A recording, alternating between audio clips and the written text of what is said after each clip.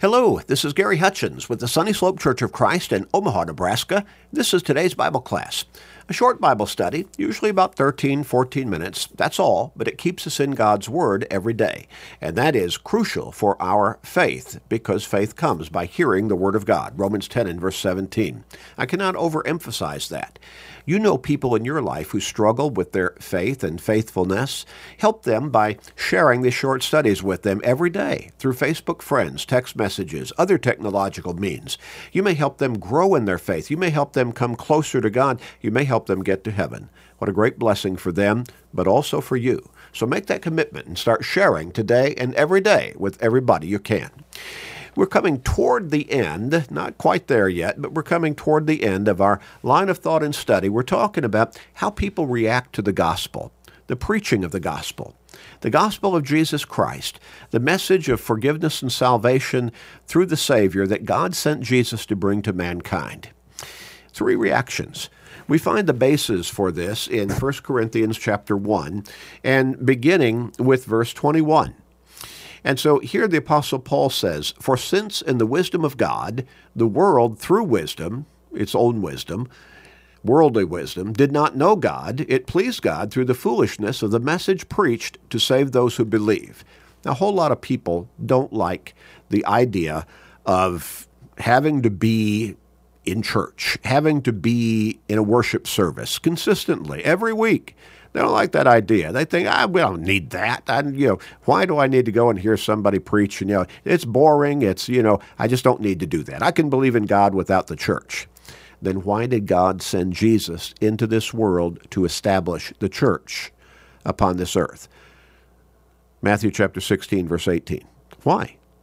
Why is the church here if you don't need it? You see, it comes down to a matter of faith again. It comes down to a matter of how much have you ever really studied the Bible? Oh, not much? You don't really know much Scripture? Well, that's the basis for your decision that you don't need the church. You need to get in God's Word. But again, that's another subject. We come back to 1 Corinthians chapter 1 and verse 22 now. For Jews request a sign. Okay, go back to verse 21. It pleased God through the foolishness of the message preached to save those who believe.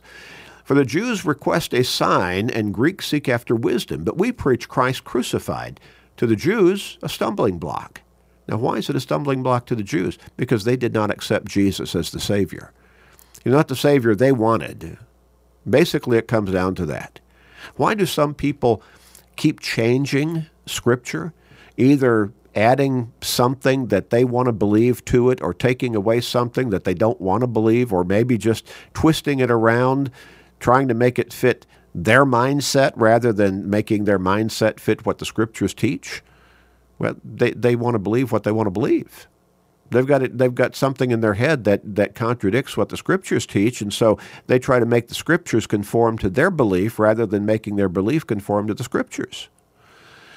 So the Jews request a sign. The Greeks seek after wisdom. Now, again, stumbling block to the Jews, foolishness to the Greeks, which would have been everybody other than the Jews. The idea of a risen Savior, a Savior who died physically and then arose from the grave, that was foolishness to the Greeks.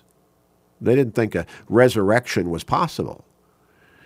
But we preach Christ crucified.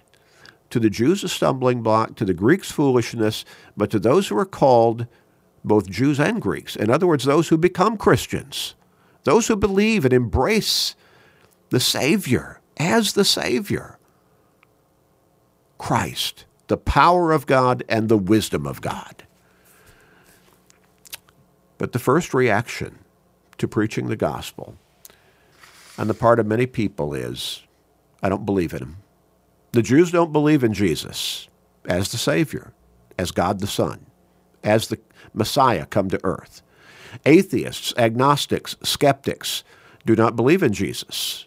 Now, the agnostics and the skeptics, they might say, well, maybe, but I'm not sure. They're really all about the same. Atheists, skeptics, agnostics, so they don't believe in Jesus. And so they have a hard time believing in God. In fact, pretty much they would say, I don't really believe in God, and so thereby they don't believe the Bible that teaches us about Jesus. But history also identifies Jesus as having lived, and history tells us what he came teaching, but they simply don't believe. And some of them have just simply made up their minds, I will not believe. Well, what about this? I will not believe. How did the universe come into existence? By chance? That makes no sense. Order out of chaos? No, that doesn't happen. Sometimes order digresses into chaos, but chaos bringing order, no, it just doesn't happen. It's scientifically impossible. But I still won't believe. What about all of what we see here? That obviously life in this world demands that there had been a designer and a master power that put it all into place to work in such a synchronous fashion? No, I just won't believe. It just happened by accident, which is impossible. I won't believe. And if you really came down to it, a whole lot of the atheists don't believe in God or Christ because they simply do not want to believe. They want to be able to live a life with no restrictions in their mind, no moral restrictions. They want to be able to do whatever they want to do. And belief in God, belief in Christ, that would restrict them in a great way. Because now they'd have to think about what is righteousness, what is sinfulness, what is right, what is wrong, what is godliness, what is evil. There's no way to explain good without evil, or rather without God. There's no way really to explain evil without God, because God is the opposite of evil. He's absolute goodness, the personification of goodness. Well, so the first response to preaching the gospel on the part of many is, I simply do not believe Jesus as the Savior. I don't believe in Jesus. I don't believe in God.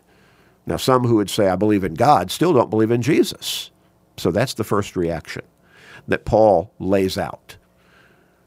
The second is the idea that a person could be resurrected from the dead. That's stupid. That's foolishness. That's folly. Well, that was the reaction on the part of the Greeks, or everybody other than the Jews, as Paul identified their reactions in 1 Corinthians chapter 1 and verses 21 through 25.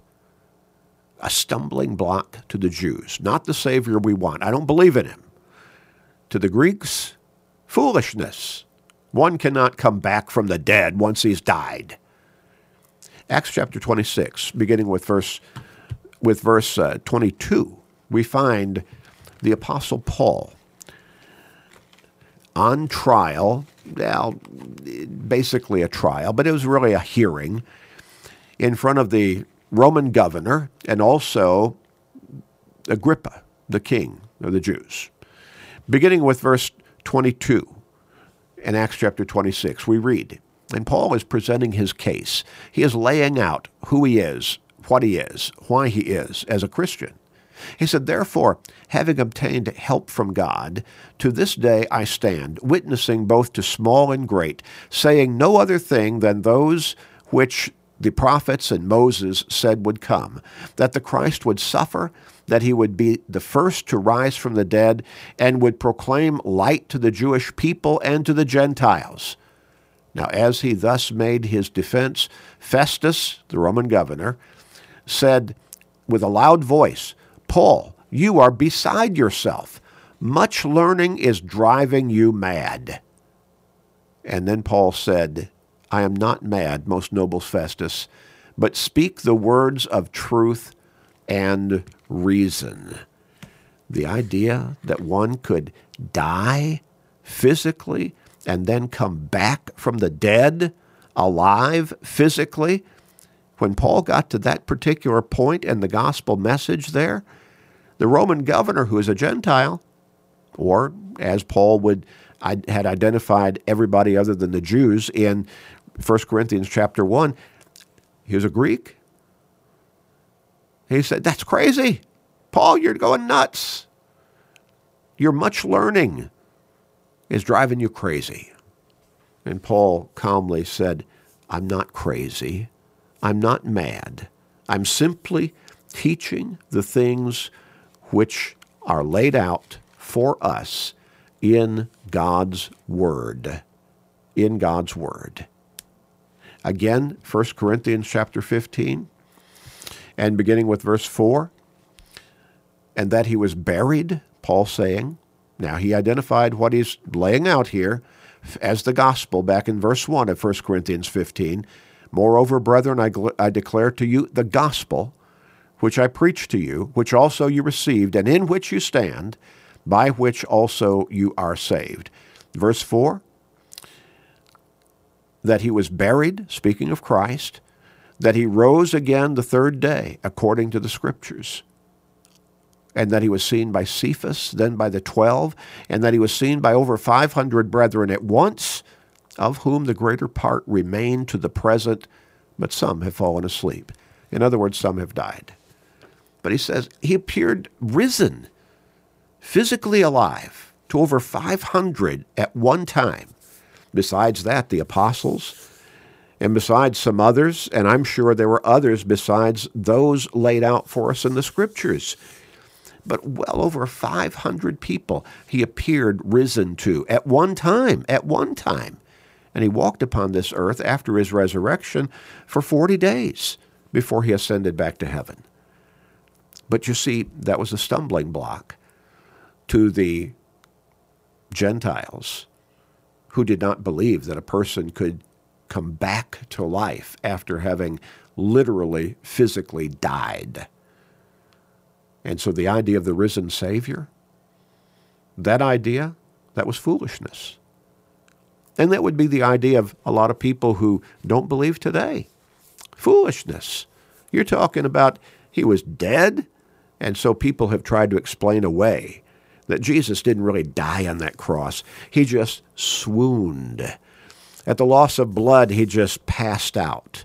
He appeared to be dead, but that was all.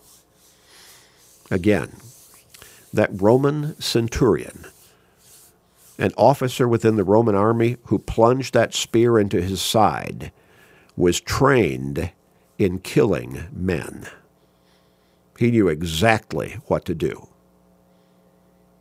And Nicodemus and Joseph of Arimathea prepared Jesus' physical body for burial.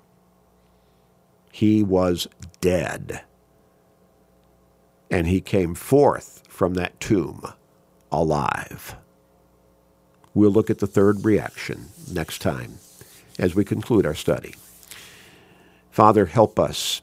Help us to help people see the truth of Jesus being our Savior. He really came from you, from heaven. He really walked upon this earth. He really taught your truth in the gospel message. He really died on that cross. He really arose from that tomb alive, and he literally went back to be with you in heaven.